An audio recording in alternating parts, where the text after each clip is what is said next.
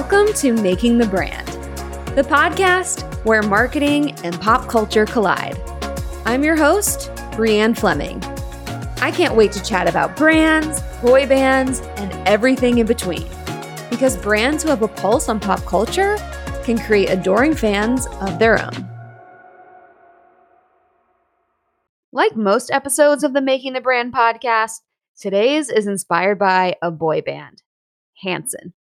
They're a boy band, right? At least I think I would classify this group that way, but it begs the question, what exactly makes a boy band? I did a Twitter poll asking if the Beatles were a boy band, and surprisingly, 62% said yes. But I digress. So back to Hanson. I have a funny Hanson story to share, and it has to do with nonprofits and fundraising. So if you work in this field, this episode is for you. Back in college, I attended the University of Central Florida, go Knights, and I had an on-campus job working at the rec center. It was a gorgeous facility. I worked at the front desk, which was probably the coolest job on campus, and I ended up later working in the marketing department as the marketing lead, which meant that as a student, I got the chance to hire a team of other students and manage them and train them. And all of them were so talented, and I still keep in touch with a few of them today. It was an incredible experience to have as a student myself, and it's how I got my start in marketing. I later went on to win Employee of the Year for this role out of about 400 student employees. So, shout out to the UCF Rec and Wellness Center. I am still loving this marketing thing. But anyway, this rec center was the place to be on campus. It was always bustling with students working out, but also socializing. Well, there was a big fundraiser going on called Nighthon, and it was all for the Children's Miracle Network. And some students had a really creative idea to get more people involved and inspired to donate. They approached the rec center with something called the Stop the Bop campaign. Get this. So, as students were working out, we would play Bop on repeat over the loudspeakers throughout the entire gym. The only way to stop the bop was to make a donation.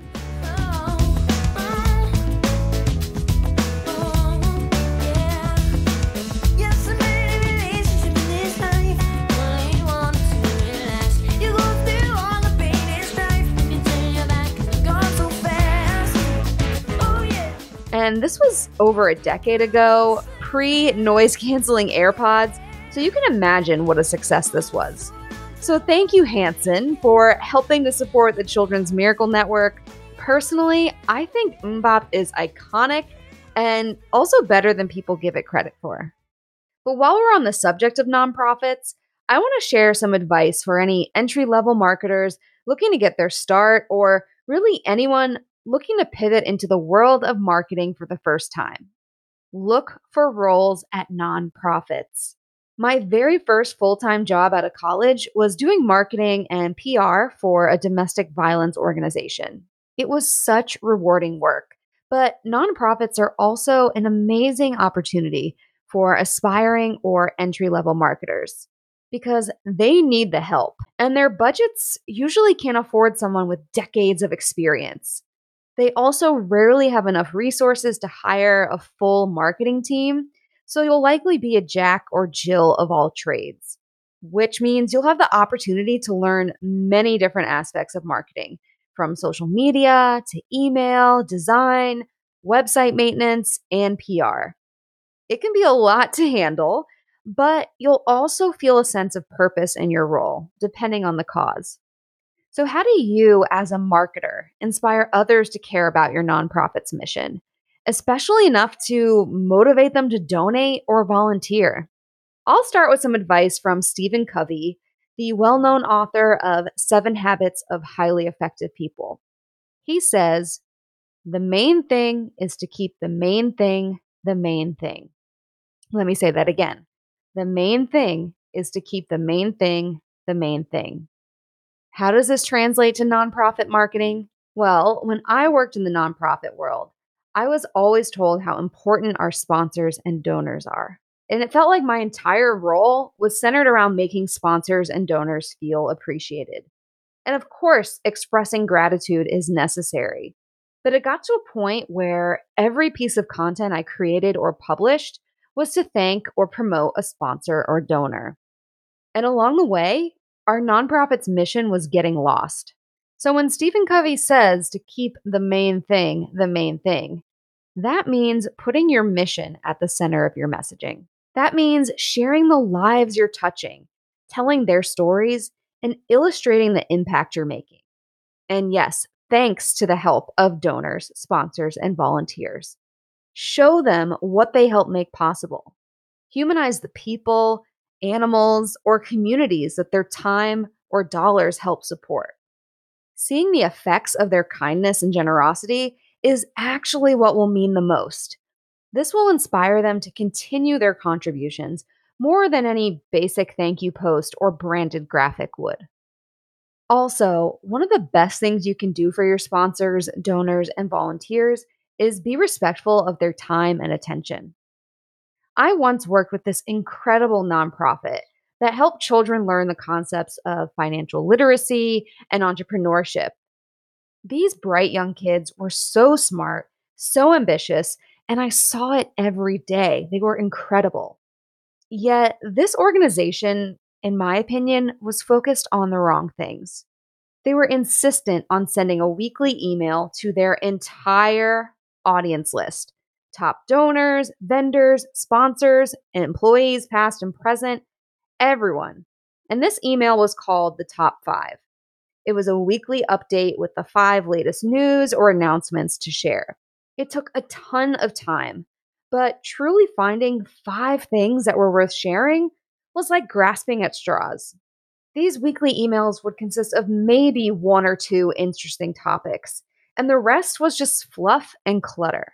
I hate to say it, but no one cares that it's Nancy and accounting's birthday. Keep the main thing the main thing. Make these emails worth my time and energy.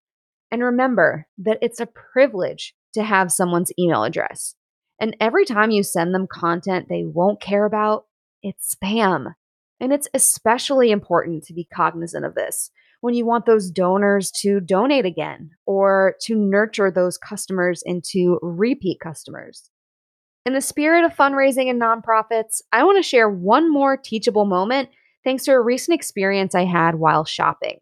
Now, at least once in your life, you've probably made a donation through a nonprofit's partnership with a retail store.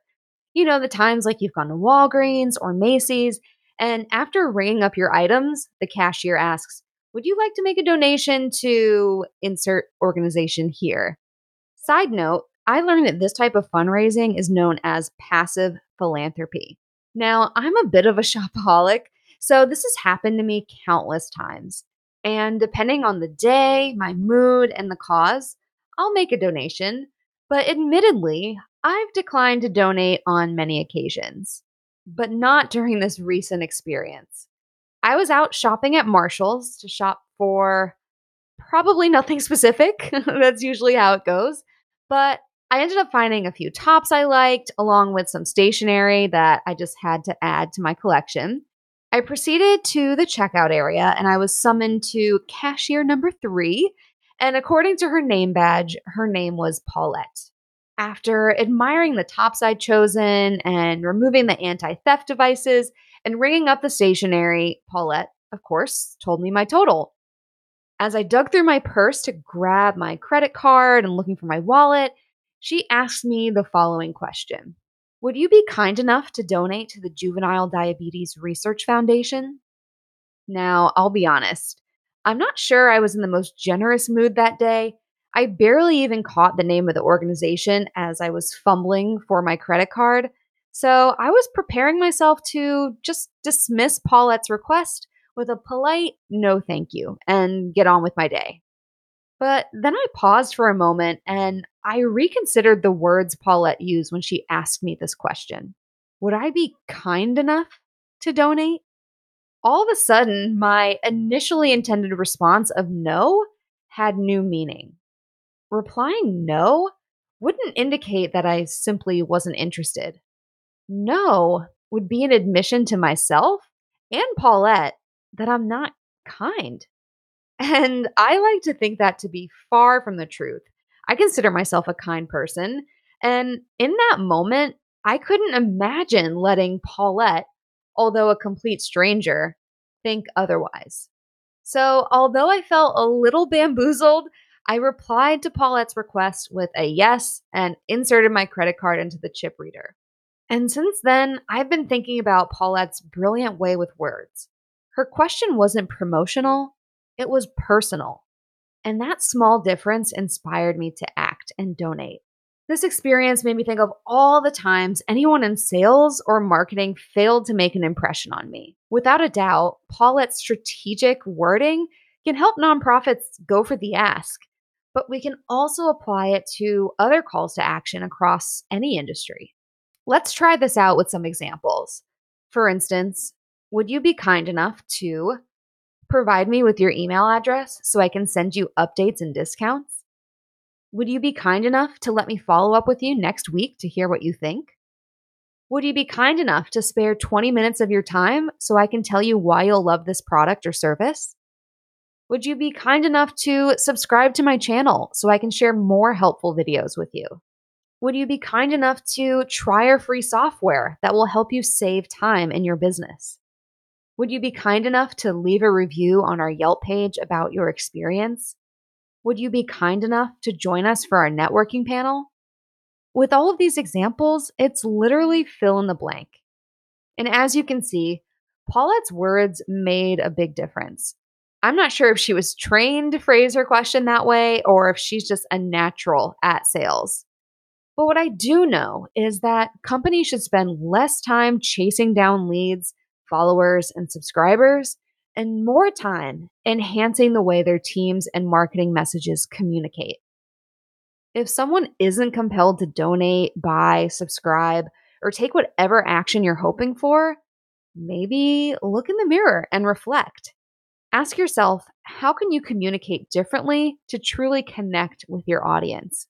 And in Paulette's case, all it took were 6 simple words. Remember, the right words cost you nothing. Now, would you be kind enough to subscribe to this podcast? Thanks for listening. If you're a fan of this podcast, be sure to subscribe, or better yet, leave a review.